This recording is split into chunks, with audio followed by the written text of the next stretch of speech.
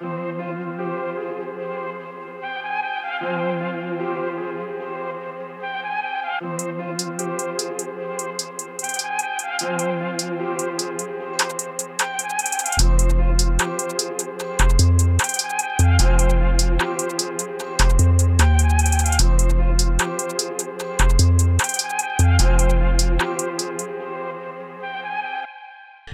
vás všechny vítám na debatě, která nese název Práva žen a queer lidí ve střední Evropě.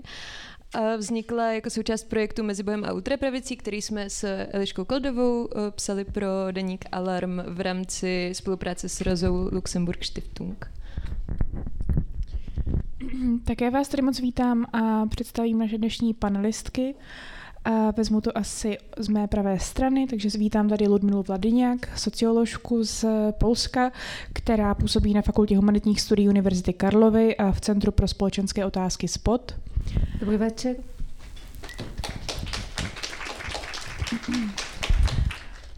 Další socioložkou dnešní diskuzi je Eva Svatoňová, která se zaměřuje na oblast genderu, feministická a antifeministická hnutí a také je jednou z největších odbornic na antigender, o kterém se tady budeme dneska hodně bavit. Dobrý večer, děkuji za pozvání. A v neposlední řadě vítám taky Kristínu Karabovou, slovenskou překladatelku, která žije momentálně v Praze a je také aktivistka z kolektivu feministky.sk. Dobrý večer, děkuji za pozvání. Když jsme se s Magdou připravovali na tu dnešní diskuzi, tak nějak logicky nám z toho vyplynulo, že bychom si ji rozdělili na 3 části. Nejprve se pobavíme o tom, jak to tedy vypadá s právy queer lidí a s reprodukčními svobodami v 3 zemích, o kterých se tady budeme dneska bavit, a to je Slovensko, Polsko a Česko. A představíme si, co to je vlastně antigender, protože ten pojem pořád není úplně zprofanovaný, tudíž nebudeme předpokládat, že všichni víme, co to je. Tak si tady společně dneska uděláme takový malý úvod do antigenderu. V další části se potom povíme o tom, jak to teda vypadá v souvislosti s volbami, s předvolebním obdobím i s tím, co bude po volbách na Slovensku a v Polsku, co se týče právě práv queer osob a reprodukčních svobod. No a na závěr si teda povíme, co s těmi neofašisty dělat. A já bych se, protože feministická revoluce začíná v kolečku, chtěla dnešních panelistek zeptat, jak se mají. A začnu zase Ludmilou. Dobře, děkuji, ale unáveně, protože ty poslední týdny v Polsku byly dost náročné emočně pro nás všechny a myslím si, že to teprve cítíme, že to jako celá ta jistá práce, kterou člověk vkládá do toho, aby sledoval to, co se děje, měl nějaký názor, měl dost vědění, aby se mohl rozhodovat, prostě vyjadřuje dost, jako, nebo potřebuje dost jako nějakých emočních investicí, tak já to zrovna tento týden dost cítím. Děkuji. Evi, co ty? Já jsem skvěle, protože já jsem tady dneska jako taková předsmrdávačka, protože bude o Slovensku a Polsku, tak já se těším, že se toho hrozně moc dozvím, až budu mluvit nejmíň, tak na to spolíhám. Doufám, že to moderátorky zařídí. Si píš. A ty, Kristíno, jak se máš? To ujde to, že? Ujde v tłoku. No, som unavená, ale zároveň som dneska vlastne stále refreshovala stránky, lebo dneska sa skladala vláda a že či áno, či nie, tak hej, je tá vláda už čiže zajtra vymenuje vládu prezidentka. Tak o tom se taky pobavíme. Magdi, jak se máš ty? Mně se doma ztratil had, takže nic moc. Mám doma uteklýho hada. Jak se máš ty, Eli? Jenom k Magdě už v životě nepůjdu. Já se teďka pohybuju hodně v liberálních kruzích a oni hodně rádi říkají, nějak bylo, nějak bude, tak se mám já. No, tak já začnu asi otázkou na všechny hostky. Já bych se chtěla zeptat na začátek, jestli byste nám mohli nějak shrnout, jak to zrovna ve vaší zemi vypadá s právy queer lidí a s reprodukčními právy, abychom věděli vlastně, jaká je teď situace. Jo, jestli chce Ludmila začít třeba. Dobře, asi to už bude tradice, že začínám ty odpovědi na ty otázky. No, ta situace momentálně je taková, že jako docela rozmanitá ve smyslu jakoby jak na to nahlížíme. Jestli nahlížíme na to skrze prostě politická rozhodnutí a nějaké prostě nějaké jako opatření, které vznikaly za posledních 8 let v Polsku, nebo budeme na to nahlížet jako na to, co se odehrává ve velkých městech, kde prostě ta jistá míra tolerance vůči prostě té odlišnosti v uvozovkách jakoby je a města jako Poznaň nebo Wrocław nebo Varšava, to jsou prostě vypadají jako všechna ostatná evropská města, kde ty kolektivy různý vznikají, kde prostě nějaká svoboda toho projevu a toho života tam jako je to hodně jsou to hodně liberální prostředí, nebo naopak budeme koukat prostě na ty nějaký výzkumy, kde ti Poláci jsou hodně tolerantnější podle výzkumu než jejich vláda za posledních 8 let, jako než ty vládnoucí elity, které se snažili prosadit ten ultrakonzervativní řád, jako nějaký hodnotový řád polské společnosti a říct, to tady je to vrozený, tady je to přirozený, doslova geneticky polský prostě a najednou se jim to nepodařilo, protože i to se týká taky reprodukčních práv, že najednou pak ta společnost v těch průzkumech veřejného mínění říká akorát, je to úplně naopak. Jako. Takže přesně jsou to různé dimenze toho problému. Určitě myslím si, že to, co zlomilo tu situaci, tak bylo to, co se stalo v srpnu 2020, kde opravdu ten zásah toho státu s tím, včetně fyzického násilí, jako do života té queer komunity byl jako viditelný a prostě fyzicky přítomný. Myslím si, že to jako zasahlo spoustu lidí, ale zároveň opravdu musíme se tady vědět, o jakých regionech, o jakých třídách se bavíme, ale v rámci té takzvané střední velkoměstské třídy, jako když se říká kosmopolitní, nebo prostě já bych jí řekla, prostě jako, že je to ta střední třída velkých měst a v těch mladších demografických kohortách, tak myslím si, že lze jako žít jako v souladu samému se sebou a tak jako jednotlivě řečeno. A zároveň k tomu ještě bych jako jenom jako řekla, že určitě v tom Polsku jako vzniká ten generační konflikt. To znamená, že spousta těch lidí žije v těch velkých městech podle toho, jak potřebuje, jak chce, jak v souladu s vlastní sociální a queerovou identitou třeba, ale zase, když pojede do nějakého menšího města nebo se najde v prostředí ty konzervativnější rodiny, ovlivněné prostě tím politickým prostředím nebo nějakým jiným kulturním, v tom smyslu často náboženským, katolickým, tak třeba žije, jako se nemůže doslova jako vyautovat. Jo? Takže myslím si, že to je třeba něco, že pořád je tam nějaká kognitivní disonance. Jako, to myslím si, že to je největší výzva momentálně. Co s tím? Jako, děkuji. Více Česko, které je o poznání sekulárnější. Tak já nevím, jak moc dlouho mám mluvit, protože předpokládám, že jsou to samé čtenáři a čtenářky Alarmu, které Alarm pravidelně informuje o tom, jak jsou na tom queer lidi a jaký mají práva.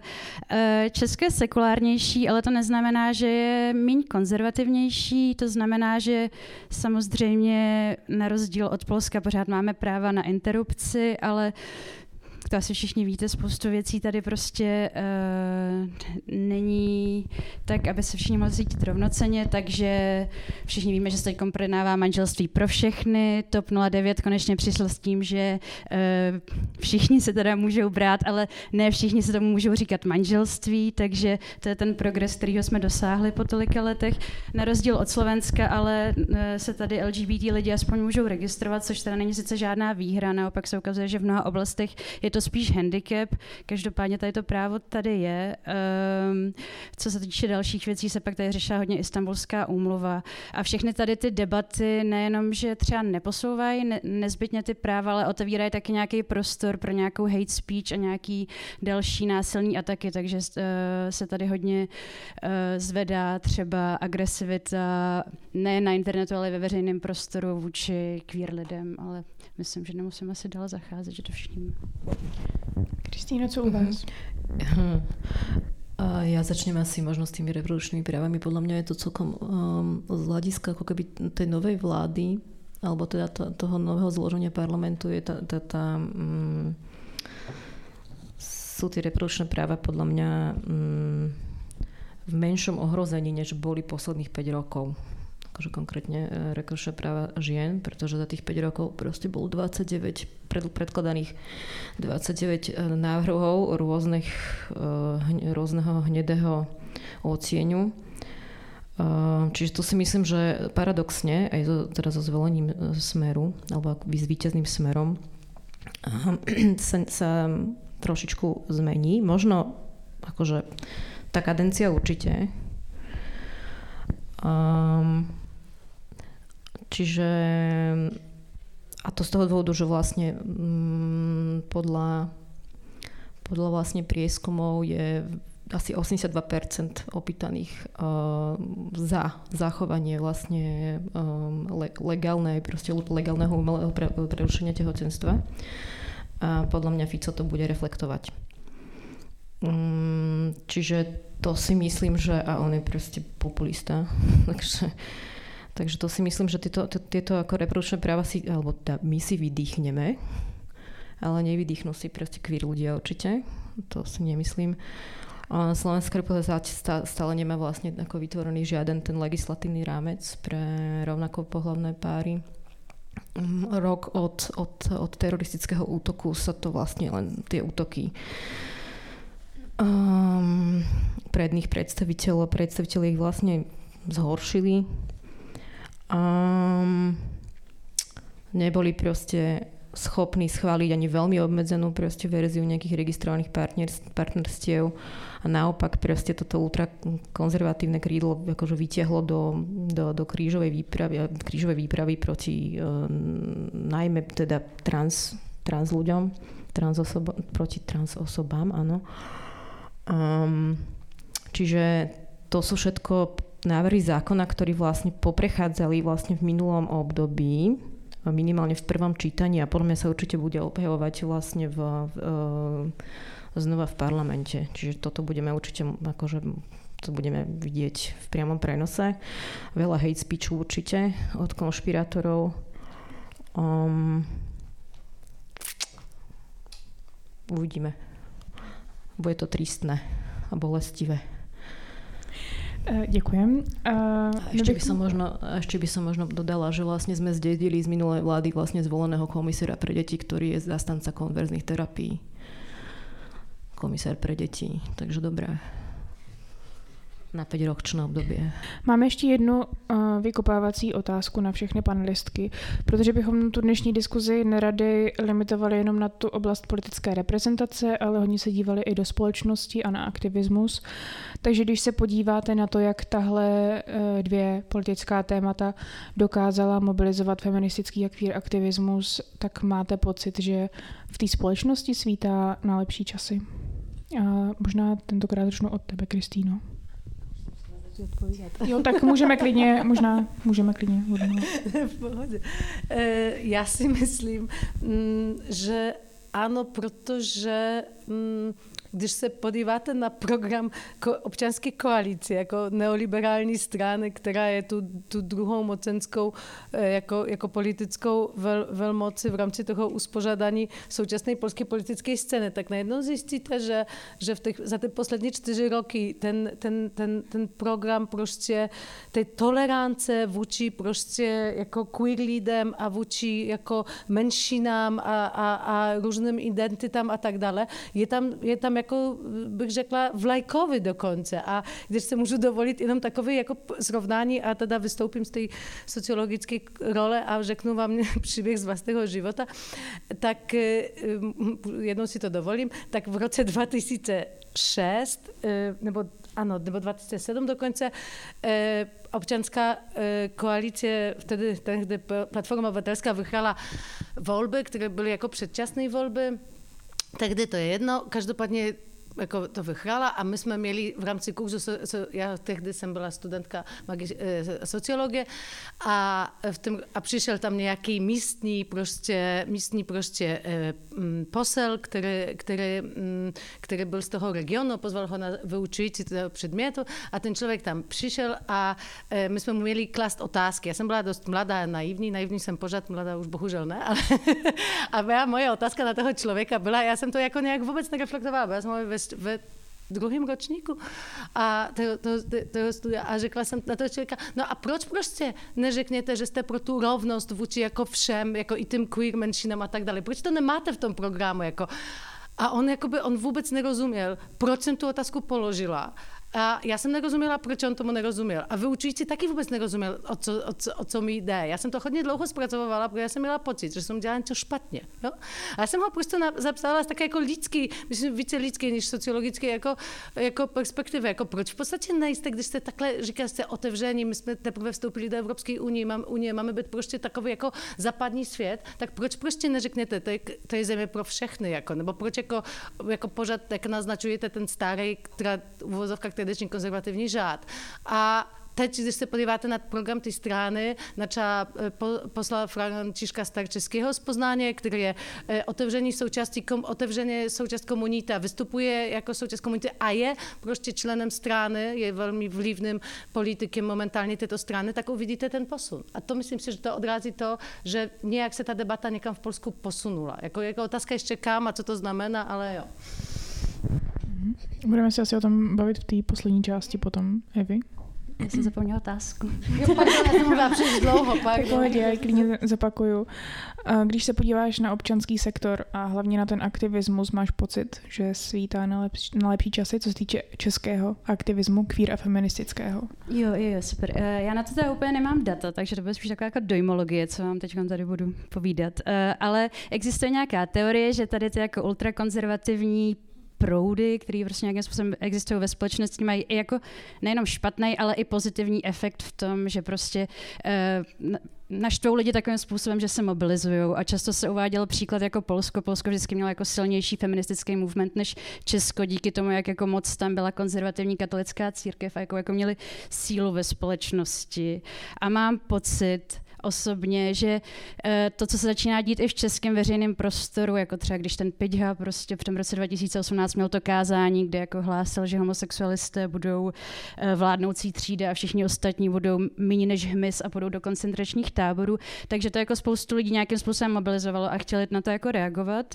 A myslím si, že vídám víc a víc mladých lidí, kteří se nějakým způsobem aktivní. Na druhou stranu si myslím, že to má strašně negativní efekt na to, že tady ty lidi, co se mobilizují, pořád musí proti něčemu jako bojovat, pořád se musí bránit, místo aby mohli posouvat věci někam dál a líp. Takže to má jak pozitivní, tak negativní efekt, ale rozhodně si myslím, že nějakým způsobem tady pochválím Elišku za druhou směnu a jak mobilizují mladí lidi na sociálních médiích a tak myslím si, že to nějaký efekt má. Díky moc za promo, Evi. No, Kristína, tak ja tiež akože nejaké dáta mám, ale vlastne tiež skúsim len z takého akože nejakého dojmologického súdka, že v princípe ten posledný prieskum postojový ukázal, že 37% populácie podporuje životné partnerstva pre všetkých, čo nie je zlá správa. A otázka je, že vlastne či tá vzorka 1000 ľudí je ako reprezentatívna a tak ďalej. Čo je dobrá správa. Nie, akože nie je to zlé. To znamená, že akože chápu ľudia, že sú tu tí ľudia a proste potrebujú nejakým spôsobom si akože vybaviť proste také tie formality a majú dokonca už aj rodiny. Určite proste ľudia vystupujú mnoho akože vo väčšej miere proti adopciám. To je proste vec, cez ktorú akože nejde vlak slovenskej spoločnosti väčšinovej. Napriek tomu, že vlastne ako keby tá vražda vlastne zmobilizovala obrovské množstvo ľudí, tak si myslím, že znova je to mestské obyvateľstvo.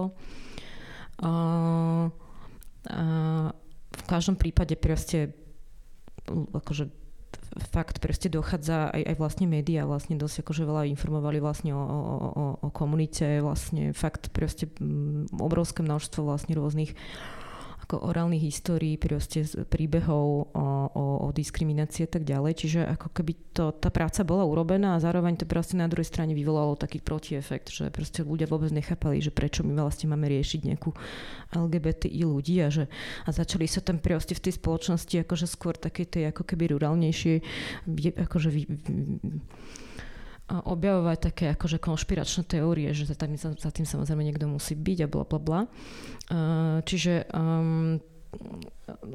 plus ešte akože je to naozaj veľmi zložité, ešte nejaké transosoby, tak to už vôbec nie je to naozaj. A ešte to vlastne do toho prilievali oheň, ako keby prední predstavitelia a predstaviteľky, ktorí proste naozaj chrlili neskutočné množstvo s prepáčením hovien. To je neskutočné. A naozaj akože tak akože normálne chucpe hovien. typu, že proste v decembri sa proste napríklad v parlamente prejednával nejaký proste zákon proste od LSNS, to sú nacis, o tom, že čo to bolo? Že lekárov, ktorí by poskytovali zdravotnú starostlivosť trans osobám, že pošlu do 12 rokov do väzenia. Takéto veci, akože v decembri, proste 2 roky, teda 2 mesiace po vražde. Čiže áno, to má určite nejaký nezadbetelný efekt na ako keby kreovanie nejakej tej proste, neviem, demonizovanie proste akože, že komunity, ktorá je naozaj uzavretá v mysle tých svojich akože skriniach, ale mne sa zdá, že proste vždy, keď idem proste teraz na Slovensku, proste tak najmä teda v Bratislave a vo väčších mestách je proste neskutočný taká jak to nazvať, taký var proste, akože fakt umelecký proste naozaj, že neskutočných tvorivých ľudí, ktorí proste spracúvajú tie témy. Fakt, je toho obrovské kvantum, to je perfekt. Čiže otázka je, že ešte čo sa týka aktivizmu, tak my sme všetci vyhorení. Reálne proste, lebo sme v defenzíve a proste stále... V Česku vôbec nejsme určite. Hej, len proste akože naozaj, že riešiť proste akože úplne základné veci, hej, od proste toho vysvetľovania, že embryo není proste dieťa a základné reprodukčné práva sú proste naozaj ako keď sa pozrieme do Polska, proste taký základ, aby sa tam nepáchalo proste naozaj veľké zlo. Až po proste naozaj vysvetľovania takých vlastne mobilizovania sa proti ako tým veľkým ako zákonom, hej, proste proti zákazu proste právnej tranzície a tak ďalej. Čiže sme unavení všetci. Takže otázka ešte bola, že či svita, či nesvita? Či svita, akože z tej akože aktivistickej, no nie, lebo nemáme vlastne nesvita, nemáme proste, nemáme proste akože tie financie vlastne také, ako majú vlastne náš protivník. Akože, to je akože hodne veľká proste ako faktor v tom. To jo. My jsme se právě už dneska bavili o interrupcích, bavili jsme se vlastně o právech queer lidí a tak bych se Evy chtěla zeptat, protože je na to odbornice, jestli by nám mohla stručně charakterizovat, co je teda to antigenderové hnutí, o kterém tady mluvíme, protože už jsme nakousli právě různý ty aspekty, ale co je teda celá ta věc, kdyby se mohla říct. To je skvělý zrovna, že navazuju na to, co říkala teď Kristína o tom, že ty feministické hnutí vlastně nemají takový zdroje, jako má to, co my nazýváme antigenderový hnutí, protože já mám ve skutečnosti trošku problém s tím, když říkáme hnutí a já vím, že hnutí může být jak konzervativní, tak prostě nějakým způsobem emancipační, ale mám pocit, že vždycky hnutí je nějakým způsobem spojený s asociací nějaký grassrootový mobilizace, že je to nějaká zbraň slabých, nějaká možnost, jak se politicky vyjádřit ve veřejném prostoru pro lidi, co vlastně nemají takový zdroje. A my, když se podíváme na to, o jakých aktérech mluvíme, když mluvíme o antigenderovém hnutí, tak často mluvíme o lidech, kteří jsou z institucí, kteří mají hodně silný zdroje, kteří jsou často v politických stranách, ty strany jsou často ve vládě, jsou to často lidi, kteří mají přístup ke zdrojům, jsou to často politici navázaný na nějaký podnikatele. Takže když mluvíme o hnutí, tak možná trošku jakoby vytváříme představu, že je tady nějaké jako genually upřímně jako grassrootový hnutí prostě nějakých lidí, což já nepopírám, že tady taky je, ale zároveň je potřeba říct, že ten jako ideologický a diskurzivní kontext jim právě dodávají často lidi se zdrojema. Takže my, když mluvíme o tom, co je to antigenderový hnutí, tak se často ty lidi, co se snaží popsat, co to antigenderový hnutí je, často vracejí do 90. let, kde se ukázalo, že vlastně u zrodu něčeho, čemu se říká dnes antigenderový hnutí, vlastně stál Vatikán, což je jako katolická instituce, která má prostě moc a může ovlivňovat nějakým způsobem mezinárodní politiku. ten Vatikán vlastně nějakým způsobem reagoval na nějaký liberální a progresivní proudy, které se začaly objevovat ve společnosti, a to už od 60. let, ale v 90. letech dostal nějakou možnost se k něm vyjadřovat na organizacích OSN. Já vlastně asi jsem nějak měla jenom vysvětlit nějaký základy, teď se dostávám do historie, tak možná nějak přeskočím, ale je potřeba si říct, že to je prostě nějaká, já jsem si tady napsala, koalice různých aktérů s různým ideologickým pozadím a politickými záměry, ať už tam jsou náboženské organizace, potom nějaké fundamentalistické náboženské organizace, což není vyloženě Vatikán, ale ještě jako od Vatikánu víc doprava, a to už jsou jakoby organizace, které se nějakým způsobem zamíchávají do nějaký vytváření konspiračních teorií, často pracují s radikálníma politikama.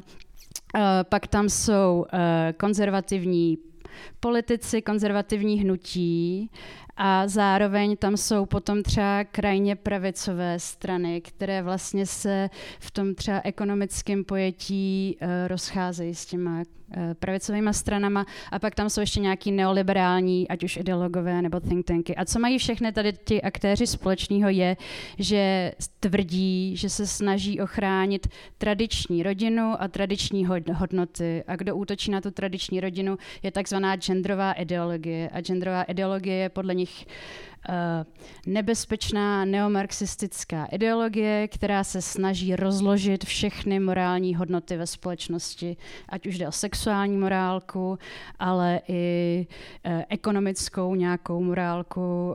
Vlastně ono to vypadá, že oni jsou jenom proti tomu genderu, ale když se člověk podívá na ty jejich diskurzy, tak jim vadí vlastně mnohem víc věcí a mobilizují se proti různým politikám.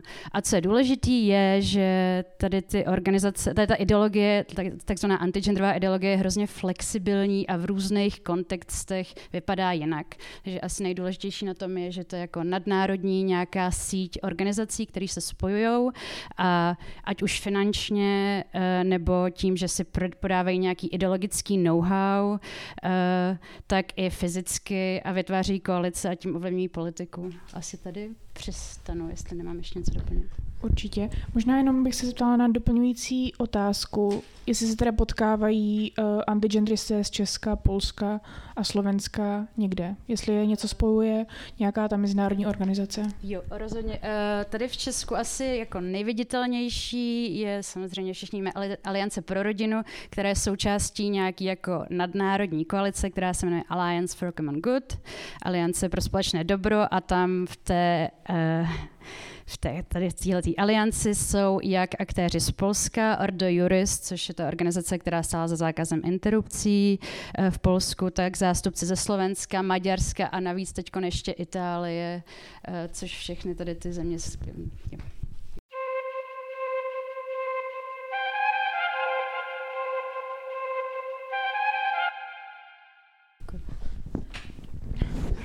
Děkuju.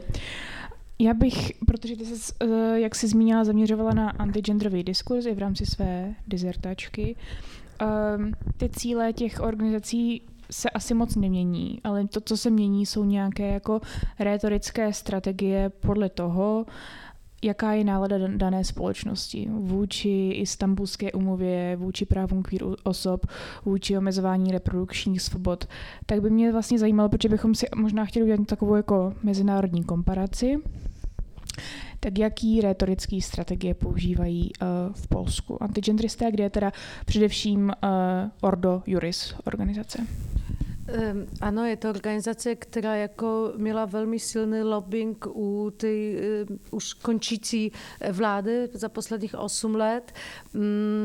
Já bych řekla, že především měla ta organizace jako prostředky a možnost mobilizovat se natolik, aby ovlivňovala prostě ten proces toho ustavování nových zákonů, protože to jedna věc je přesně to, jak to bylo jak to proběhlo, pokud jde o různé oblasti kriminalizace a penalizace těch věcí, které jsou spojeny s tím, čemu se říká v Polsku ideologie gender, to je přesně ten pojem, který tady zazněl u Evy, který velmi často ty odpůrci nebo ty organizace jako používají. Jako podařilo se jim jako najednou jako proniknout do toho legislativního procesu, o čemž víme, a to není jenom netýká se to jenom toho zpřísnění toho interrupčního zákona, týká se to taky prostě třeba jako různých jiných návrhů, které třeba tu směnovnou neprošly, ale byly tam, takže jako prosazování víc a víc jako radikálnějších jako napádů, které znamenaly jako potažmo penalizaci a kriminalizaci různých způsobů jednání v té společnosti, třeba jako pomáhání při interrupci je obecně jako kriminální aktivita v Polsku, která je penalizována přímo zákonníkem trestu. To je jeden z příkladů. Byly tam pak jako další, já možná nebudu je zmiňovat, aby se tady nějak jako možná nešižily ty věci dál, nicméně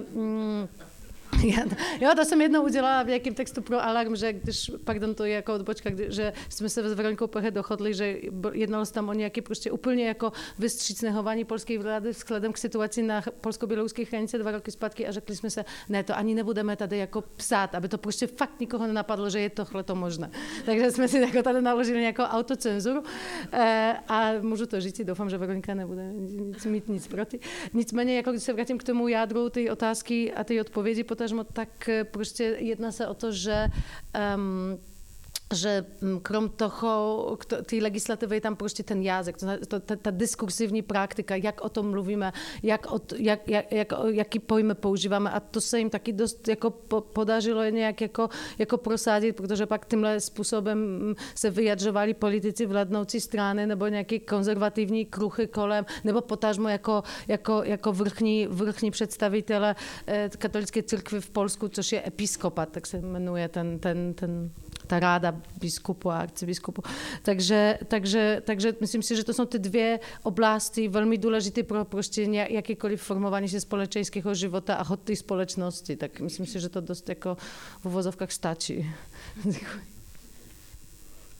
V Česku, jak tady zaznělo na začátku, když jste se mě ptali, co sekulární Česko, jak Česko je sekulární, tak jak jsem tady mluvila o tom, že to vlastně vychází z nějakého náboženství původně, z nějakého náboženského fundamentalismu, tak v Česko se inspirovalo zahraničím v tom, že nějakým způsobem sekularizovalo ten jazyk a snaží se tady ty liberální směry, snaží se jim oponovat z nějakého jako vědeckého hlediska, z nějakého jazyka lidských práv, ale to má vlastně možná podobný v tom i Polsku, že se to jako vyměňují ty diskurzivní strategie. A taky hodně záleží na tom, kdo teda co říká, protože ta katolická církev nějakým způsobem bude pořád používat ty náboženský nějaký rétorický strategie, ale jak víme od Aliance pro rodinu, tak tam se hlavně snaží používat nějaký jako vědecký jazyk, takže třeba vychází ze statistik, často si jakoby nějakým způsobem přeměňují tak, aby se hodili tomu, co vlastně chtějí říct, nebo v nich vyhledávají ty informace, které potřebují říct. A pak zároveň, aby teda nějakým způsobem vytvořili pocit nebezpečí, tak oni nemůžou pracovat s tím náboženským jazykem, protože tady nikoho Bůh nezajímá, takže by jim na to nikoho nezajímá, tak aby nějakým způsobem teda vytvořili ten pocit nebezpečí, tak začínají mluvit o nějakých jako totalitních levicových aktivistech, kteří infiltrovali tu akademii, infiltrovali média, infiltrovali všechny instituce a vlastně oni chrání ty lidi před tady tím jako nebezpečným aktivismem, který vnucuje lidem hodnoty, které nechtějí. Tak asi. A na Slovensku? Na Slovensku sa vlastne, to je zaujímavé, lebo u nás sa to vlastne preklad genderu je rod. A vlastne akože to slova, to úslovie gender ideológia, gender ideológie sa začala používať ešte v roku 2011, či bolo úplne zrejme, že to proste majú odniekiaľ proste prevzaté. A vlastne bolo to vždycky bolo to v spojitosti s Istanbulským dohovorom. Teda dohovor Rady Európy o predchádzaní násilí na ženách a domácom násilí. Čiže tam začali ako byť na poplach. No a vlastne tento pojem gender ideológia, ktorý neskôr samozrejme zdomacnil na rodovú ideológiu, ale akože v analýzy pamätajú, sa vlastne rozšíril potom ako keby do vlastne všetkých tých ostatných pridružených proste konšpiratorských a proste vlastne už ako keby toho mainstreamu. No a vlastne na Slovensku od roku 2013 sa začína tiež akože táto gender ideológia, pretože keď je to gender ideológia, tak to samozrejme znie proste niečo proste importované zo západu. Používať vlastne ako zástrešujúci pojem na nejaké najrôznejšie témy a oni vlastne akože tá katolícka cirkev a tí katolícky proste harcovníci, lebo však oni tam sú proste od roku 89, to je KDH v rôznych postatiach, tak vlastne oni na to boli pripravení. A už v roku 2000 vlastne uzavreli Vatikánsku zmluvu. Teda podarilo sa im tak akože potajme ešte s Mečiarom vydilovať vlastne akože začiatok takých akože diplomatických stretnutí so Svetou stolicou. No a v roku 2000 proste bez účasti verejnosti normálne schválili ako keby takú rámcovú základnú zmluvu, Vatikánsku zmluvu. Jedinečnú, naozaj ako prvý štát to vlastne akože podpísal, ktorá jednoznačne znevýhodňuje Slovenskú republiku.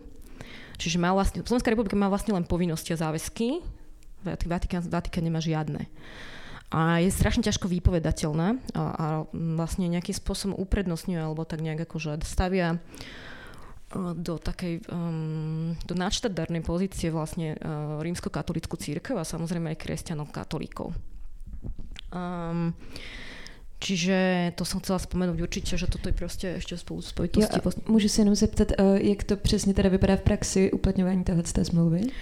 No, napríklad akože na základe toho vlastne si akože môžu uplatňovať takzvané tú výhradu svedomia, presne tak. No. Ale ako proste napríklad, pokiaľ nie je zrušená vlastne Vatikánska zmluva, nemôže sa proste započať sekularizácia spoločnosti. Nemôže sa proste započať vlastne ukončenie financovania vlastne cirkví, alebo teda však o tých ostatných ani nie je reč veľmi nikdy. Ide o RKC vždycky. Vlastne o oddelenie vlastne rímskokatolícké cirkvi od štátu například. Já bych to možná teda zobecnila, protože já to sama nevím. Jak to teda je, když prostě otěhotním na Slovensku těhotná být nechci, můžu v pohodě podstoupit interrupci, kromě těch pár lékařů. Chceš sa o tom baviť teraz, o tých interrupciách? Jakoby ráda bych se na to zeptala. Tak když už si to zmínila o tu výrodu svědomí, tak se na to zeptám. Ja som sa ešte proste len k tomu akože dostala k tým ako keby nejakým diskursným stratégiám, že vlastne veľmi ako keby takým milníkom bolo vlastne referendum o ochrane rodiny v roku 2015, ktoré vlastne, neviem kedy vznikla Aliancia za rodinu v Čechách, ale ja si myslím, že to je odnož trochu. 2014. No, oni už byli předtím ta výbor na obranu rodičovských práv a pak se přeměnila na Alianci za rodinu. No, že či to náhodou sa oni vlastne ako keby tiež neinšpirovali proste slovenskými bratmi a sestrami. Pretože práve Aliancia za rodinu sa vlastne najviac angažovala proste v tomto referende, ktoré nazývali ochrane rodiny, ale vlastne to bola referendum proti LGBT ľudí a proti sexuálnej výchove. A nazvali ju, že to bolo veľmi že to bolo pekné dobrodružstvo, keď referendum nebolo úspešné.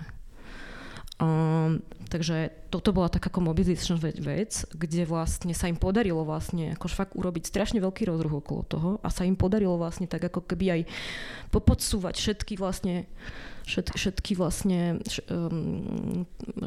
ten jazyk vlastne sa dostať ako keby do mainstreamu. No. A ja si pamätám, že ja som proste asi neviem koľkokrát počula stále otec, rodina rovná sa otec a mama, tati, mama, tatko, mama, rodina, mama. No. Takže to máme taky tady. No, takže od 2015. proste furt. A tí zostávajú samozrejme, títo aktéri zostávajú teraz v obehu. Podtopiť chceš? Chceš podstúpiť? No, my jsme se právě ptali, protože víme, že na Slovensku funguje ta výhrada svědomí a zároveň já mám kamarádku, která mi i říkala, že vlastně není moc jednoduché zjistit, kde tu interrupci teda člověk může podstoupit, že kolovaly snad na internetu nějaké seznamy míst, kde by to snad mělo jít, ale je to vlastně hrozně jako netransparentní a těžko se k tomu dostává. Proto jsme se na to ptali, jak to tedy je, protože jako interrupce je legální na Slovensku, ale je prostě omezovaná. Je legálna a dokonca je taká akože celkom liberálna v porovnaní s nejakými ostatnými napríklad polským štátmi. To znamená, že dokonca aj v prípade ako keby zdravotných indikácií alebo nejakých akože zistenia genetického poškodenia plodu, tak vlastne aj po 12. týždni môžete postúpiť vlastne interrupciu, čo je vlastne stále skvelé, že na to nesiahli. Akože naozaj, že tá proste spoločnosti dosť ako keby, alebo teda vykazuje známky takej nejakej zdravého zmyslu, že teda že to je proste no-go. Áno. Možnosť voľby vlastne robila akože naozaj veľké prieskumy, kvantitatívne, kvalitatívne, ale kvalitatívne sú také smerodávnejšie. Je to vlastne tak, že áno, je to legálne, ale je to drahé. Jednak nie je to proste hradené. Zo zákona dané je, myslím, že je maximálna. Ja som mala taký jeden šuflík a v tom šuflíku som mala odložené ešte koruny. Na tento prípad. Zdravím mamu. OK. Vtedy to bolo nejakých 6 000 eur, teraz to je 260, vychádza to do 300 eur s takými ešte ostatnými poplatkami. To je ale v štátnej, hej, tá je vlastne ako keby zastropovaná. A potom samozrejme, keďže sa neviete dopracovať k tým štátnym, lebo neviete, ktoré to sú, hej, a že vlastne naozaj sa akože akože sa vám, najmä v regiónoch, napríklad na Orave sú vlastne celé zariadenia, ktoré si uplatňujú výhradu vo svedomí, čo je samozrejme akože protiústavné. Akože vy musíte vlastne zabezpečiť zdravotnú starostlivosť a inštitúcia nie je človek. Čiže sa nemôže uplatniť výhradu vo svedomí. To je proste hlúposť. No ale teda, samozrejme, asi sa to nejako dá obchádzať, pretože keď máte proste katolického primára, no tak to je jedno. Čiže sa to proste častokrát akože ženy na to, lebo im akože uteká čas, hej, tak idú do súkromných kliník a tam to proste šplhá sa do nejakých 400 až 600 eur. Akože, čo je samozrejme akože vysoký podiel vlastne mzdy žien na Slovensku. A teraz znevýhodňujú to samozrejme najmä akože chudobné rodiny alebo chudobné ženy. Čo ešte? Že sú nedostupné v zmysle, že nikto nevie, že teda nie je nejaký zoznam, hej, akože je to proste len miles to miles, teda akože nejaký dedinský rozhlas. Napríklad lekári si nepíšu, že áno, vykonávam aj zákroky. Hej, to proste toho nenájdete veľa. A vlastne sa zistilo v tom akože prieskume, že ženy musia častokrát cestovať proste asi až do 150 až 200 kilometrov ďalej, aby mohli proste podstúpiť tento zákrok. Dobre, čiže môžete. A najdôležitejšie je, že vlastne sa to vykonáva chirurgickým spôsobom, čo je proste neskutočné akože v roku 2023, pretože parlament, neviem, čo sa k tomu má vyjadrovať nejaký parlament, nebol schopný schváliť vlastne teraz posledné obdobie medikamentozné prerušenie tehotenstva. A samozrejme tá posledná vláda, vlastne to bola jedna z posledných, myslím si, že ako nejakých také prerokovanie výhlášky, tak povedal, že to proste nechá, ten minister zdravotníctva uradujúci povedal, že to prenechá vlastne ďalšej vláde.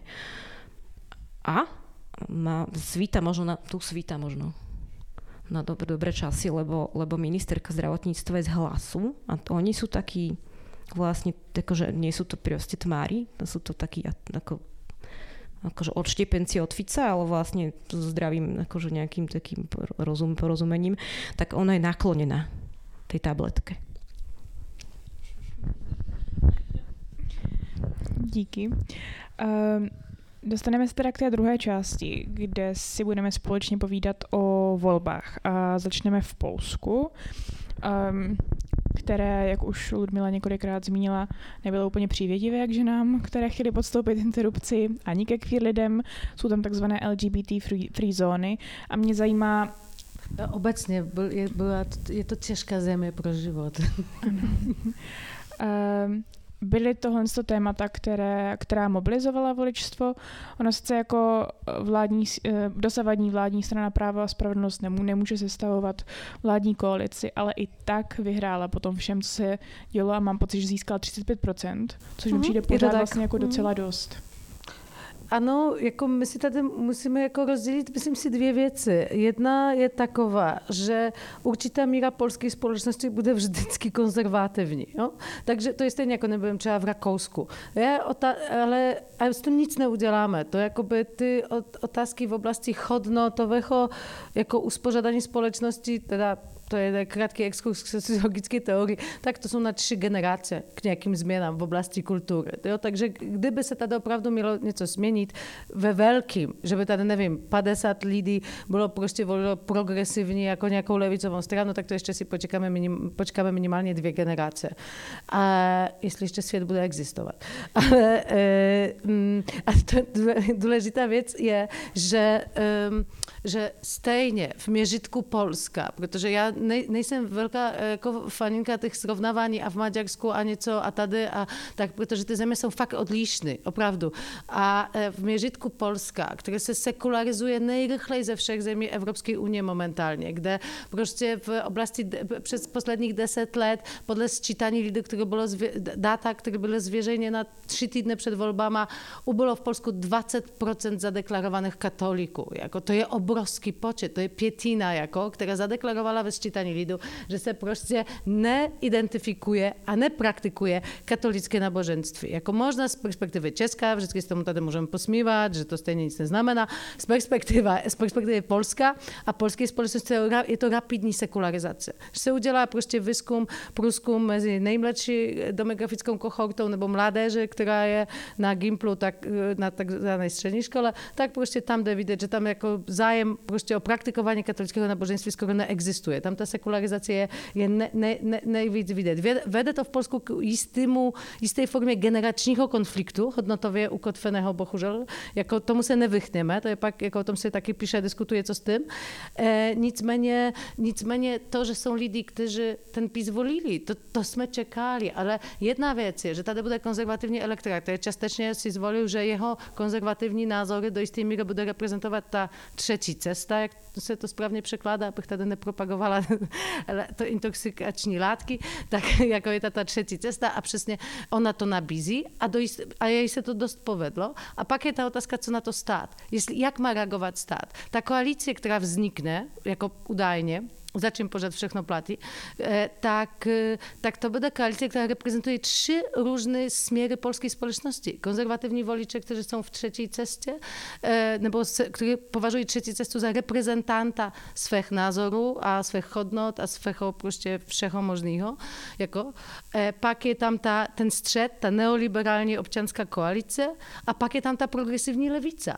A jako ta koalice, jestli se jí podaří, já jí moc držím palce, to bude fakt výkon, jestli to podaří, budu doporučovat Čechům, že jako koukat na to a všimnout si, že existuje pluralismus v demokracii. Demokracie znamená pluralismus, nikoliv, že všichni máme stejný názor v hospodě, asi na to ještě připijeme, jo? A jakmile má někdo jiný, tak prostě to už fakt je tady jako bolševik nebo komunista, nebo nevím, jakýkoliv tady jako invektivu máme v české společnosti na to. Jako tady jako fakt, já velmi vždycky prosazuji ten pluralismus ze všem všude, jak to Polsko je fakt jako Česká země nebo i stát, který opravdu dal svým občanům a hlavně občankám nebo ženám žijícím v Polsku zabrat v posledních letech, tak je to něco, co se podařilo. Jako zvolit koalici, která reprezentuje různý světonázor, která se bude muset shodnout na tom, že stát je inkluzivní. A je jedno, jestli já chodím do kostela v neděli nebo ne, ale stát má prostě poskytovat základní sociální a zdravotní podporu a péče všem, bez ohledu na jejich hodnoty a světonázor. Já bych si chtěla, abychom se v Polsku prostě konečně dostali dopracovali k tej idei, že stát je laický. A už je jedno, kolik těch konzervativců tam bude. Oni tam budou ty lidi. A musíme s nimi mluvit, protože bez dialogu oni se budou radikalizovat. Jakmile začneme je stigmatizovat, co už se stalo, tak jako PiS přijde v volbám, jak přišel v roce 2015 a všichni to překvapilo. Jako najednou byla velká skupina lidí, která se stigmatizovala. Už tady nebudu říkat detaily, to je na další vyprávění a analýzy. A ta skupina, a té skupině někdo nabídl nějakou reprezentaci, která řekla, a my se vás vážíme, vy jste pro nás důležitý a váš názor je pro vás důležitý. Nebudeme se vám posmívat, že jste zaostali, že jste z vesnice, že jste z periferii, že jste primitivní, že jste konzervativní a tak dále. Ne, my vás tady budeme reprezentovat. No a 8 let tato reprezentace vládla prostě polským státem. Takže jakoby, to je ta otázka, jaký ten dialog bude a já fakt pevně věřím, že na poprvé vznikne opravdu, jakoby, že dostaneme se do opravdu laického státu, jako, což tam jsme nikdy nebyli v Polsku, co si budeme povídat. Tak to je, tak tomu držím palce, ale to je můj už osobní názor. Jo, já bych se ještě chtěla zeptat, protože vládní strana PiS vlastně jakoby měla obrovský úspěch s tím programem 500+, což je jako vlastně štědrý sociální program pro rodiny. A chtěla bych se zeptat, jaká je třeba budoucnost tohodle, protože co vidíme, třeba Orbán se snaží, ačkoliv má teda Maďarsko jako úplně brutálně nízkou porodnost, tak se snaží právě ty jako tu tradiční rodinu podporovat různými sociálními ústupky nebo jako dávkami a tak dále. Ale když bude premiérem Tusk, tak není tohle v ohrožení? Můžu to ještě rychle doplnit. Mě totiž obecně zajímá, já jsem se totiž přečetla, že od té nové nastupující vlády se dají čekat nějakým způsobem jako škrty v tom bohatém sociálním státu. Nejsem si úplně jistá, jestli v tom programu 500+, který je jako hodně populární. Ale zároveň jako on ten antigender a jeho nárůst velmi často souvisí s negativními dopady neoliberálních politik. Tak můžeme počítat s tím, že jakoby PiS věcí minulosti, protože jako liberální média se radují s tím, že se vlastně do Polska vrací, a teďka cituji, ztracený bruselský syn, jakože Tusk. To jsem neslyšela, ale to budu předávat v Polsku. Je to jedno z lepších, jako popsání teda pana bývalého a možná i budoucího premiéra. No? Ano. Já můžu už odpovídat. Já tomu rozumím. Já většinou nečtu, co se v Česku píše o Polsku, protože většinou mi to jako rozčílí. Nečtu ani sebe, jako aby nebylo, že tady si myslím, že jsem nejchytřejší, to vůbec ne, jenom jako rozumím, že jsou to nějaké zkratky myšlenkové a nějaké stereotypy, které tady bohužel do jisté míry musí být a nemusí. Ale je to tak, že ten program vznikl kdysi jako odpověď na tu velmi nízkou porodnost v Polsku, která za posledních 8 let klesla nejvíc v dějinách, od kdy to měříme. Polsko momentálně čelí demografické katastrofě a není to můj emoční název pro dnešní večerní debatu, je to přímé prostě pojmenování situací demografickými experty a polským statistickým úřadem. Jako to, co chci tady ukázat, je, myslím, důležité pro nás všechny, že to zpřísnění toho zákona a potažmo ohrožení přímým nebezpečím na zdraví žen a rodin vedlo k tomu, že ta porodnost za poslední 3 roky klesla velmi jako výrazně a k tomu ještě skoro 70 žen ve věku 18 až 45 deklaruje, že neplánuje mít děti, protože ta budoucnost je takhle nejistá. No? Taky k tomu samozřejmě podle jako různých interpretací přispívají ty kauzy, kde opravdu minimálně 2 ženy přišly v důsledku exekucí toho zákona o život. Tady bych zase řekla, že nejednalo se o ženy, které si šly na zákrok, protože zrovna se rozhodly mít jiný životní styl. Jednalo se o matky, děti, které byly v nějakém těhotenství, které bylo ohrožené. Takže tady ten argument těch hnutí, které často říkají, že to je prostě nějaký nový způsob antikoncepce nebo jiný způsob jako antikoncepce a tak dále pro nějaké jako velkoměstské ženy, které jsou prostě líné a nechce se jim vychovat děti nebo cokoliv tam je jako, což to je nějaký argument, který se objevil v Polsku, tak prostě bohužel ty strašné situace, že někdo přišel o život ve vlastní zemi, protože byl mu odmítnutá základní zdravotní péče ve státní nemocnici. Jo? Je to jakoby nějaká úroveň, kterou jako asi až odmítáme, jak strašným to může být. Nicméně ta otázka byla to 500+. Byl to program, který vznikl, aby prostě ta porodnost se nějak jako dostala na vyšší úroveň. nedostala se, je to naopak, jak jsem říkala, zároveň, co ten program udělal v zemi, která je velmi chudá, nebo byla velmi, jako už chudá není takhle, ale pořád je jako chudší ve srovnání s Českým, stalo se to, že prostě jako trošku se zlepšila situace lidí, kteří žijí v té jako skoro nejvíc obtížné finanční situaci. Jakože ty rodiny, které opravdu na tom byly špatně, si to jako zlepšilo a nějaký ty indikátory ty chudoby trošku klesly, což je nějaký úspěch. Jako znamená to, jako, že prostě spoustu věcí mělo se dělat dřív, samozřejmě. Ale jako abych tady fakt nemluvila pouze já, tak finálně vypadá to momentálně tak, že nějaké sociální transfery mají všechny strany ve svých programech a nikdo zatím si nedovolí tenhle konsenzus trochu rušit, protože to bude znamenat, že přijde o ty voliče a voličky. A to, co se podařilo té straně, která vládla v Polsku posledních 8 let, což je takový collateral damage, řekněme, je to, že prostě o nějaké věci se do toho diskurzu zavedly. O nějakých věcech jsme se začali bavit, jako jsou sociální nerovnosti, jako je prostě postavení určitých sociálních skupin a ta nutnost ty sociální transfery dělat, protože dřív to bylo jako velmi neoliberální stát, ten diskurs byl stejný. A je to tak, že se neví, jak to bude, ale nevypadá to, aby ten příchod té strany do té koalice, nebo potažmo toho syna, toho ztraceného syna, nebo jak... Bruselského ztraceného syna, tady, jako, že by to znamenalo, že on první, co udělá, přijde, tak jako prostě odškrtně jako program 500+, který momentálně už se jmenuje 800+, protože byla inflace a podobně, takže se to tam jako zvedlo.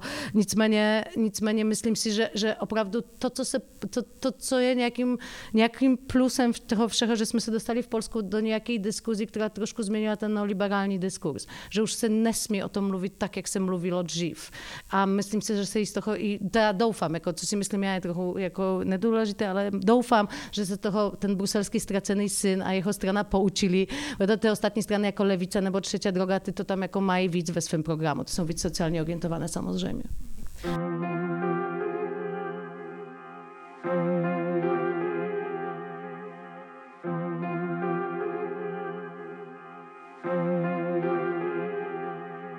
Když už jsme teda se teď bavili o těch volbách, tak bych se ještě ráda zeptala na Slovensko, protože právě po tom, co proběhl teroristický útok v klubu Tepláreň, kdy zemřeli 2 lidé, tak se vlastně strhla vlna jako intenzivních protestů, jak teda na Slovensku, tak dokonce i sem k nám se to dostalo. Ale chtěla bych se zeptat na to, jestli vlastně, protože co jsem sledovala, tak trochu ty volby na Slovensku, tak to nebylo úplně největší téma, podle mě. Proto bych se chtěla zeptat, jak to na tebe, Kristýno, působilo, jestli vlastně práva queer lidí rezonovaly při těch volbách posledních. Ja nie som úplne politologička, ale ja si myslím, že neboli akože úplne priamo akože vyslovené, ale vlastne boli. Pretože sa rozprávalo o progresivizme. Hej. A čo znamená progresivizmus? Hej? Progresivizmus znamená samozrejme akože nejaký LGBT, proste neviem čo, hej, proste nejaké ako keby veci zo západu. No vlastne áno, no, oni tam vlastne figurovali, len boli v úzadí, vieš? Akože tak to ja vnímam. V úzadí, alebo proste ich potom akože Robert Fico vlastne veľmi umne používal, keď sa spájal s antisystémom. Práve aby vlastne vytvoril tzv. Tú hrádzu proti progresivizmu. Že ako vlastne v roku 2016 vlastne sa snažil byť tá strana, akože ten smer, sociálna demokracia v úvodzovkách, sa snažil byť hrádza proti extrémizmu, tak teraz akože sa snažil byť hrádza proti progresivizmu. Čiže akože otočil vlastne úplne o 180 stupňov. Čiže oni tam vlastne boli, ja sa priznám, že ja som to nedokázala pozerať, akože všetky tieto proste jeho meetingy, lebo to je no, oni reálne na tie meetingy vlastne podporné chodili, akože všetky odtiene hnedej až po proste antivaxerov a konšpirátorov a vlastne trošku mi to tak pripadalo ako v nejakých 10 rokov babky demokratky za Mečiara.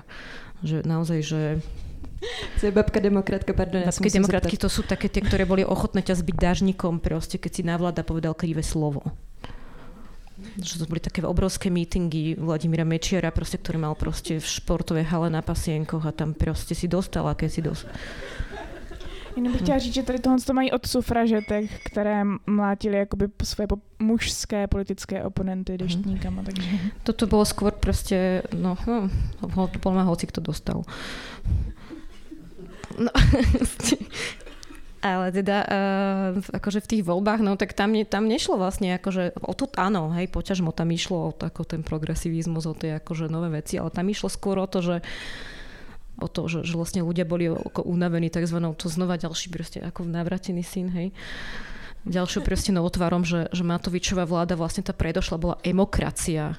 No, že nie demokracia, ale emokracia. Vlastne ľudia boli hrozne unavení, akože z toho proste neskutočného akože takého nejakého Husenkovej dráhy, že on tam proste mal nesystémové rozhodnutia, akože áno, bol COVID, bolo to ťažké, ale zároveň proste akože tá pomoc vlastne v tom covide, alebo počas tej pandémie bola absolútne nedostačujúca, neefektná. No a vlastne nejaké, čo som čítala aspoň už dávnejšie, nejaké také sociologické údaje, že vlastne sa tam radikálne a rapidne vlastne prepadá obyvateľstvo do chudoby. Čiže to bol ako keby taký dôvod, prečo ľudia volili Fica proste, lebo Fico je proste záruka a on sa tak akože fakt akože naozaj, že pozícinoval, celá tá jeho kampaň bola o tom, že vlastne poznáte ma na tom TikToku, keď vyšiel z vody, poznáte ma.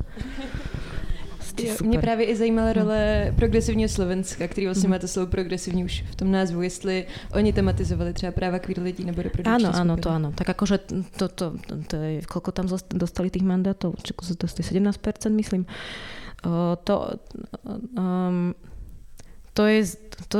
To je akože dôsledok toho, že ľudia nechceli proste voliť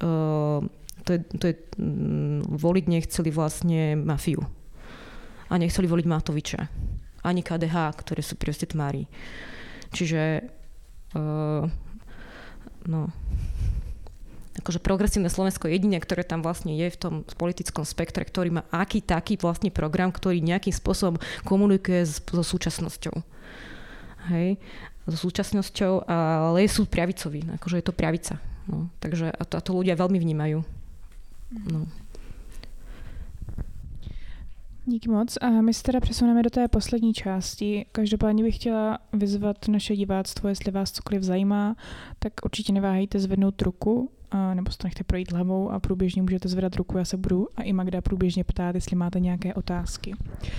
Když jsme psali tu naši sérii, tak jsme do velké míry teoreticky vycházeli z dvou polských akademiček, Aničky Graf a Elžběty Korolčuk, které říkají, že odpovědí na ten středoevropský antigender je populistický feminismus. A protože Eva se antigenderem zabývá, tak bych se jí chtěla zeptat, co to vlastně je, ten populistický feminismus. A jestli teda může být odpovědí účinnou na antigenderové hnutí. Tak když mluvíme o populismu, tak často mluvíme o nějaký představě, že je tady nějaká skorumpovaná elita a proti ní stojí nějaký morálně čistý lid, kterýho ta elita vykořisťuje a vlastně cílem populismu je vrátit moc do rukou toho lidu. To by byla jako nějaká teoretická definice, ale když se podíváme na nějakou debatu v Česku, tak často populismus se zaměňuje za rasismus, nacionalismus, fašismus a je tady hodně takovej silný antipopulistický jako sentiment, který známe třeba i z Milion chvilek pro demokracii. Takže o populismu se často smýšlí jako v nějakém negativním smyslu ve veřejné debatě.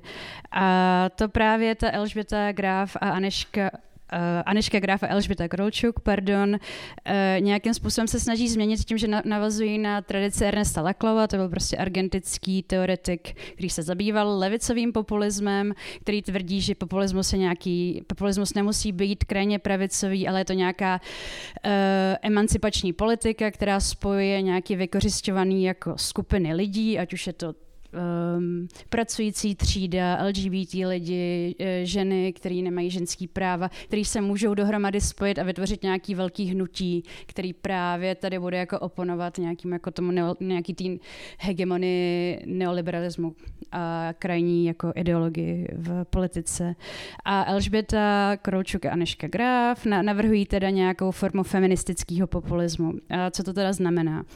Když se podíváme na antigendrismus, tak to vlastně taky nějakým způsobem pracuje s tou logikou populismu, že oni tady vytvářejí lid a tvrdí, že lid jsou konzervativní křesťanské hodnoty, lid jsou ty lidi, co chtějí mít tu tradiční rodinu a vytváří nějakou představu o lidu. A pokud teda ty feministky by chtěly nějakým způsobem oponovat tady té interpretaci toho, co je lid, tak musí navrhnout nějakou novou artikulaci toho, kdo jsou lidé a ta artikulace musí být tak silná, aby dokázala mobilizovat lidi. Takže oni navrhují, aby prostě feministky přestaly mluvit o nějakém rozbíjení skleněných stropů, vlastně kritizují liberální feminismus, který prostě vidí jenom jako nějaký politický program pro ženy z vyšších středních tříd, které chtějí dosáhnout nějakého kariérního postupu, ale naopak navrhují, aby prostě lidi přišli s nějakým, nebo feministky přišly s feministickým programem, který bude mluvit úplně ke všem. Takže mluví o právech single matek, mluví o chudobě, zahrnují do toho menstruační chodbu, nějakým způsobem snaží vytvářet témata, který osloví i lidi mimo takový ty klasický střední třída okruhy. No, já mám teda svůj radikálně feministický bias, ale Eva na začátku vlastně zmínila, že ta naše hnutí feministická i queer jsou často jako hodně reakční, že se vyčerpáváme tím, že furt musíme reagovat na ty fašony a jako ono to dá zabrat. Tak si vlastně říkám, jestli nemůže být řešení to, že nebudeme reakční, že budeme mít jako fakt mnohem radikálnější vize a nebudeme se toho bát, i když na nás potom budou pravděpodobně mnohem více útočit. No, to ukázalo před několika týdny, kdy měl křest český překlad knížky Zrušte rodinu od Sophie Lewis a dojel tam CNN Prima News se podívat. No, nejlepší reklama asi, ne? Já nevím, jestli. Vlastně bylo vyprodaný, přesně to jsem chtěla říct, děkuji za nápovědu z publika. Jo, já si myslím, že to je asi určitě nějaká cesta, ale nevím, do jaký míry je může oslovit široký publikum. Podle mě je vlastně dobrý, že tady je to Smefer, který mluví k nějaký určitý skupině a pak tady jsou radikální, protože když se podíváme na ty antigenderový hnutí, tak to jsou prostě nějaký různý skupiny, které mají různý cílový publika. Ať už jsou tady prostě ty Aliance pro rodinu, který mluví s těma politikama, ať už je tady prostě jak se jmenujou ty lidi z Olomouce, tradiční rodina, česká tradiční rodina, což jsou prostě lidi navázaný na SPD, který dělají tu jako krajně pravicovou politiku, pak tady mají ty lidi v tom kostele, tak my vlastně taky potřebujeme mít jako lidi, kteří budou v různých nějakých těch arénách politických oslovovat tu svoji cílovou skupinu, takže tady bude prostě jsme fair pro nějaký jako mainstreamový lidi, pak tady můžou být prostě nějaký radikálnější projekty a čím víc jich tady bude a budou nějakým způsobem emancipační pro ty lidi, co to potřebují, tak to je podle mě cesta. Jakože potřebujeme mít pluralitu. Díky moc, Evi. Já se jenom dál zeptám, jestli jsou nějaké otázky z publika, protože máme posledních 15 minut. V tom případě bych se chtěla dostat k těm konkrétním příkladům populistického feminismu, protože se většinou jako takový vzorový příklad uvádí buď feministické hnutí v Latinské Americe, anebo Polsko. Tak bych se chtěla vás, Ludmilo, zeptat, jestli teda v Polsku je ten populistický feminismus, jestli strajk kobět jde za takový feminismus považovat a případně jako jestli vlastně slaví úspěch v té polské společnosti.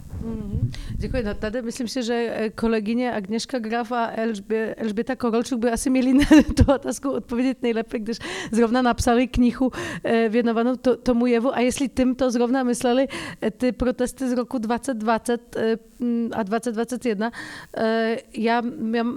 Já si myslím, že do jisté míry jo, ale to je ten populismus má trošku jinou konotaci designaci nebo jiný designát, než ten pravicový populismus, nebo to, jak tomu se používá běžně v nějaké politologii, jako na pojmenování na prostě nějakých politických programů, které jako dávají spolu dohromady dřív jako postuláty, které byly na dvou různých stranách barikády, nebo které se vyloučovaly, tak momentálně to je třeba příklad jako strany Práva a spravedlnost, která byla schopna přesně jako tady jako ve svém volebním programu a vládním programu poženit prostě jako konzervativní hodnoty se sociálními transfery a se sociálním státem. Takže ale jestli myslíme ten prostě velký masové hnutí lidí, bez ohledu na jejich jako třídní původ, což je v Polsku hodně důležitá věc, tam máme jako opravdu viditelné sociální třídy, regiony, velká města, malá města, střední města, což je jich v Polsku taky jako obrovský počet takových měst kolem 100 000 lidí, je jich až 50 v Polsku. Jo, to jenom proto jako ukázat, že to, jako ta škála je trošku jako v tom jiná, tak myslím si, že je to příklad prostě nějaké mobilizace, která v ten moment byla velmi funkční že podařilo se na poprvé a možná doufám teda v něčím, že naposledy, že pak už to jako nebudeme muset se takhle jako mobilizovat, to nám všem přeji. Hlavně, že byl covid, to byla velká zima, takže to jako nebylo to až tak jako fyzicky příjemné do jisté míry, a zároveň ty emoce tam byly jako velký. Ale hlavně, že abychom se nemuseli jako takhle naštvat, protože polské ženy prostě se konečně naštvaly, ale naštvaly se v té formě, že se mohly mobilizovat. Jako, a tady myslím prostě tu emoci, která byla tu kolektivní sdílenou emoci, bylo to naštvání, to prostě to a dost. Jako, jo?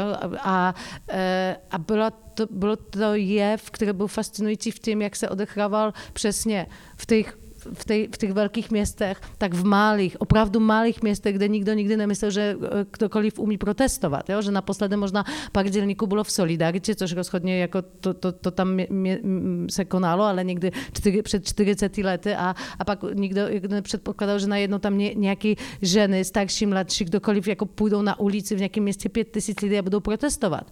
Někde 300 kilometrů od Varšavy. A se to stálo. Jako, a v tom myslím si, že byla síla té mobilizace, která přetrvala až do těch voleb, protože nejvíc voliček bylo mezi voliči jako v Polsku procentově byly to jako letos ženy. Jo? Takže jako ten výsledek těch voleb je prostě díky té mobilizaci z roku 2020, díky tomu populistickému do jisté míry feminismu, jestli můžeme aplikovat na to ten pojem kolegyň z Polska, protože prostě bylo to velké masové hnutí, které bylo jako v něčem unikátní, jak prostě vytvořilo nějaký prostor, protože máme tady nějakou společnou věc, o kterou bojujeme, bez ohledu na to, kdo jsme. Jako, tam jsou jiné problémy, že prostě těch postulátů bylo tolik a ty různé, že v rámci jednoho hnutí byli různí lidi, měli různé zájmy a tak dále a že to se nepodařilo udržet přes 3 roky, ale to se nikdy nikomu nepodaří. Revoluce je vždycky rychlá. Takže jako sam ten akt toho jednání. Takže myslím si, že ono prostě, jako já si myslím, že považuji to, jako, že měli bychom to považovat za příklad úspěšného sociálního hnutí. Jako.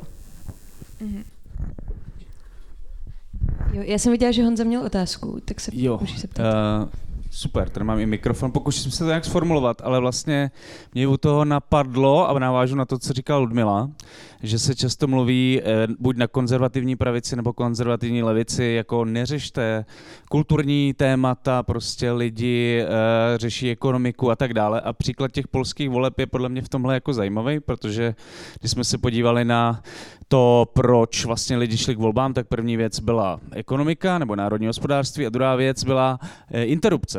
A jestli vlastně tohle, ten výsledek jako polských voleb jako trošku nenabourává tady tuhle jako argumentaci, neřešte hovadiny, zaměřte se prostě na ekonomiku, protože všichni to jenom otravuje, společnost je polarizovaná a tak dále. Jestli vlastně to není nějaký jako moment, který se dá ještě využít, nebo jestli je možný, jestli je zbytečný to jako přehánět, tady výsledek jako té mobilizace jako v Polsku, ale jestli to prostě není něco, co narušuje tady tuhle jako už dost otravnou mantru, neřešte kulturní témata, vraťme se prostě zpátky k ekonomice a tak dále. Je to otázka na mě? Jo, je to, Honzo, otázka na mě. Je to otázka na všechny, ale můžeš odpovědět ty klidně. Ne, jako jestli někdo chce odpovědět, tak já nechám prostor, abych nemluvila furt já, takže jako... Ale nicméně já si myslím, že áno, že to je jakoby kontinuita toho jevu, že PiS změnil tu diskursivní praxi v Polsku, nebo potažmo ten hlavní diskurs. A je to přesně, co říkají lidi, kteří zkoumají populismus, ten politický, myslím, že když jedna populistická strana je dominantní a nastaví nějak tu retoriku té debaty, tak ty ostatní strany se jí přizpůsobují. Jo? I to funguje na obě strany. Jak na tu špatnou, tak na tu dobrou. Jo? A tady se podařilo prostě zavést témata, které byly nějakým způsobem tabuizována do roku 2015, protože ten neoliberální mainstreamový diskurs říkal, jsme v EU, jsme v NATO, máme tady volný trh, jo? Jako já jsem z generace, která vyrůstá ve velké indoktrinaci, jdeme do EU a jdeme do NATO, musela jsem jako absolvovat i nějaké jako prostě v polské škole povinné nějaké jako lekce dodatečné k tomu, abych se dozvěděla, co je NATO, abych se dozvěděla, co je Evropská unie a tak dále. My jsme byli k tomu hodnotově hodně přizpůsobování jako polská společnost, protože ta skepse tam byla velká, tam byla obava, že to akcesní referendum se nepovede. Jo, ono se cestně jako povedlo, ve smyslu, že ten výsledek byl pozitivní. A to už máte všechno, co chcete. A teďka budeme dohánět ten západ. A ještě 50 let. My jsme 50 let dozadu. To bylo vůbec, nevím, kdo to kdy vymyslel, kdo to vypočítal. To bych chtěla vidět. Jako předpokládám, že pan profesor Balcerovič, toho bych tipla, ale nejsem si jistá. A prostě ten diskurs se zlomil po tom roce 2015. A to, že se zavadla tam jiná témata, to prostě pak jde vidět v tom, co si říkal s ohledem toho, která témata rezonovala, která opravdu rozhodovala o tom, proč lidi šli k volbám. Jako, co jich opravdu zajímá a co jsou ty důležité věci. Takže myslím si, že to do jisté míry je prostě jako výsledek těch všech procesů dohromady. Moc díky. Jsou nějaké další dotazy? Pokud ne, tak bych se chtěla ještě podívat na skok na Slovensko. Jestli tam vidíme nějaký populistický feminismus. Mně se třeba jako hrozně líbila ta kampaň s vařečkama, který měli jako feministky, který byly za interrupce nebo proti omezováním interrupcím. Tak jestli je tam něco takového mobilizačního, co potom dostane i lidi k volbám. No, nebudeme ticho. Znova bola ako keby taká reakčná vec, ale nikdy nedosiahla vlastne takých rozmerov vlastne ako v Polsku, že podľa mňa ako keby nebol proste prekročený ešte nejaký taký proste pomyselný, nejaký proste naozaj ten prach, proste, lebo stále sa ako keby nesiahalo úplne na naozaj ako na tú, alebo nekriminalizovalo sa vôbec. Čiže to boli len ako keby také plíživé vlastne zmeny. Vlastne, že predĺžuje sa čakacia doba, hej, tam proste pomáhame my tehotným ženám a tak ďalej, že nebolo to vlastne radikálne ako byť postulované ako napríklad, alebo teda také vyhrocené ako v Polsku. Ja čo vidím, tak že oni vlastne, akože to v takých niekoľkých mestách vlastne boli také tie protesty a neboli početné veľmi, hej, v tých menších mestách. V Bratislave to bolo nejakých 2000-3000 ľudí, to tiež nie je úplne akože nejaká výhra zase. Ale ja vidím možno taký naozaj, že potenciál, tak to je zdravotníctvo, akože proste sestry. Akože to je jeden z najväčších problémov proste Slovenska, ktorý teraz naozaj, že bude palčivý a to je proste, že nedostatok personálu.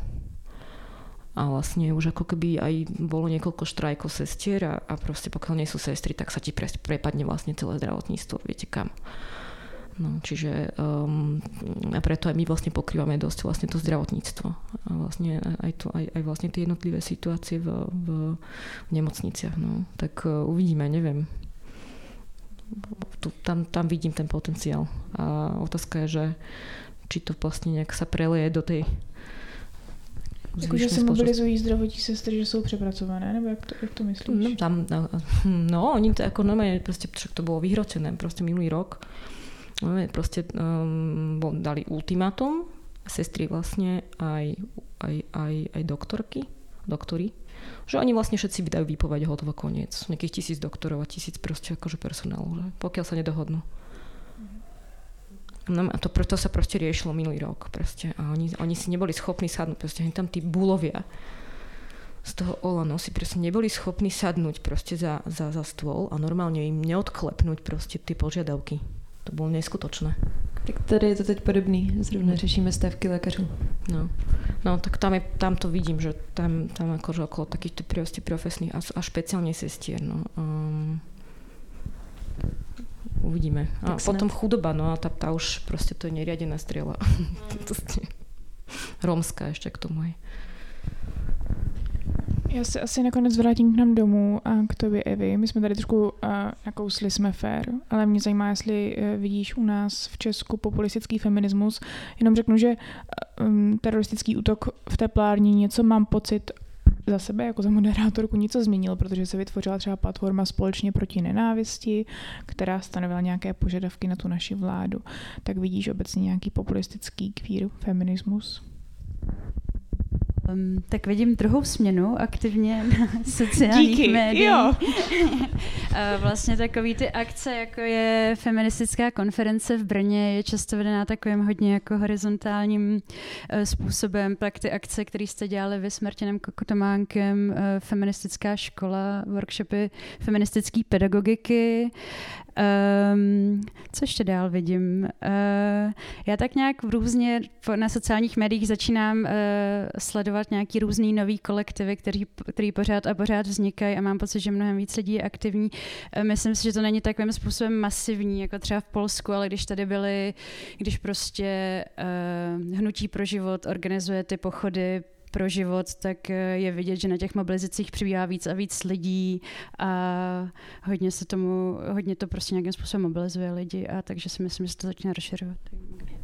Ja ešte dodám, že hej, to je taký mobilizačný moment, proste tak celospoločenský, ale čo sa týka proste na tom feministickom nejakom poli, tak no vznikajú stále akože skôr queer feministické proste kolektívy, ale to sú proste také malé kolektívy, no ale tak spájame sa, uvidíme, neviem proste. Chceme nastolovať agendu, už nechceme proste len reagovať. Ludmila chtěla něco říct? Ano, jenom k vysvětlení, že Polsko má kulturu protestu. Jo? To je zase na úplně jinou debatu, ale Polsko má kulturu protestu a její poslední podoba, nebo předposlední podoba, to je prostě hnutí Solidarita. To je 10 milionů lidí ve velkým dělnickým hnutí, kteří byli schopni stavkovat. A stavkovat doslova a byly k tomu i politické reperkusie a velké jako důsledky a v podobě i toho stanního práva pak a podobně na začátku 80. let. Takže musíme si tady trochu představit, že tady v Česku a na Slovensku do jisté míry, jestli si to můžu dovolit troufnout něco říci o těch společnostech, tak tady ta kultura protestu není tak silně ukotvená. A je určitě jednodušší mobilizovat se ve velkém, když tu kulturu protestu máte, když se v podstatě učíte, že posledních 200 let modernity v Polsku, to je každá generace buď bojuje, nebo protestuje. Vždycky je tam nějaká tragédie v pozadí, jo? Jako málo kdy se něco povede doslova. Jako to je dost, jako, to má jiné důsledky. Ale tím chci říct, že tak, jak já vnímám českou společnost, o slovenské nevím nic, nebudu o ní vůbec říkat, jako opravdu nic o ní nevím, já jsem ráda, že jsem se od Kristiny poučila dneska dost, tak si myslím, že česká společnost, jaký sociologicky vnímám, je společnost, která tabuizuje vůbec existenci jakéhokoliv konfliktu. A prostě, když odmítáme, že něco existuje, tak to není možné, že bychom se mobilizovali a protestovali. Jako tady do jisté míry myslím si, že musíme jako mít velké nízká očekávání a cokoliv, jak říkala Eva, už je něco. Jakože nemůžeme se tam srovnávat, že a Polsko má velké hnutí. Jasně, ale Polsko mělo 10 milionů lidí v solidaritě, kolik je Čechů, jo? A Češek, takže, nebo lidí žijících v Česku. Tak to jako nejde to srovnávat. No, prostě ten vývoj těch posledních 200 let je v těch zemích úplně odlišný v tom, ale zároveň to neznamená, že se nemá nic dít. Jako spíše já bych začala tím, že budeme prostě říkat, že konflikt je OK v demokracii. Jako bez konfliktu to nejde tu demokracii dělat. A to je něco, co tady se nikomu jako začím nepodařilo prosadit. Rozprávame sa s nacistami, hej? Jo, ano. No, jakože, že za sebe bych viděla tady v tom jako prostě nějaký jistý způsob jako nastavování jinak toho, co opravdu v té sociální realitě se odehrává. Moc díky za ten point. Já k tomu asi jenom chci za sebe doplnit, že s tou kulturou protestu je taky spojeno budování nějakého feministického know-how, tedy jako jak se správně organizovat, jak se distribuovat práci a to se prostě nestane ze dne na den a trvá to. A to je asi jakoby výzva pro Česko a pro Slovensko. S tím bych se asi chtěla zeptat, jestli jsou tady nějaké ještě otázky z publika, nebo byla jenom od šéfredaktora? Pokud ne, tak já to asi pomalu zakončím. Moc díky, že jste dorazili a že jste si poslechli naši diskuzi a chci poděkovat především panelistkám, a to Ludmile Wladyniak. Děkuji moc krát. Evě Svatoňové. Děkuji. A Kristíně Karabové. A děkuji Magdě za spolumoderování. Já děkuji tobě a jsem ráda, že jsme to zakončili i trochu vlastně optimističtěji, než jsme začali.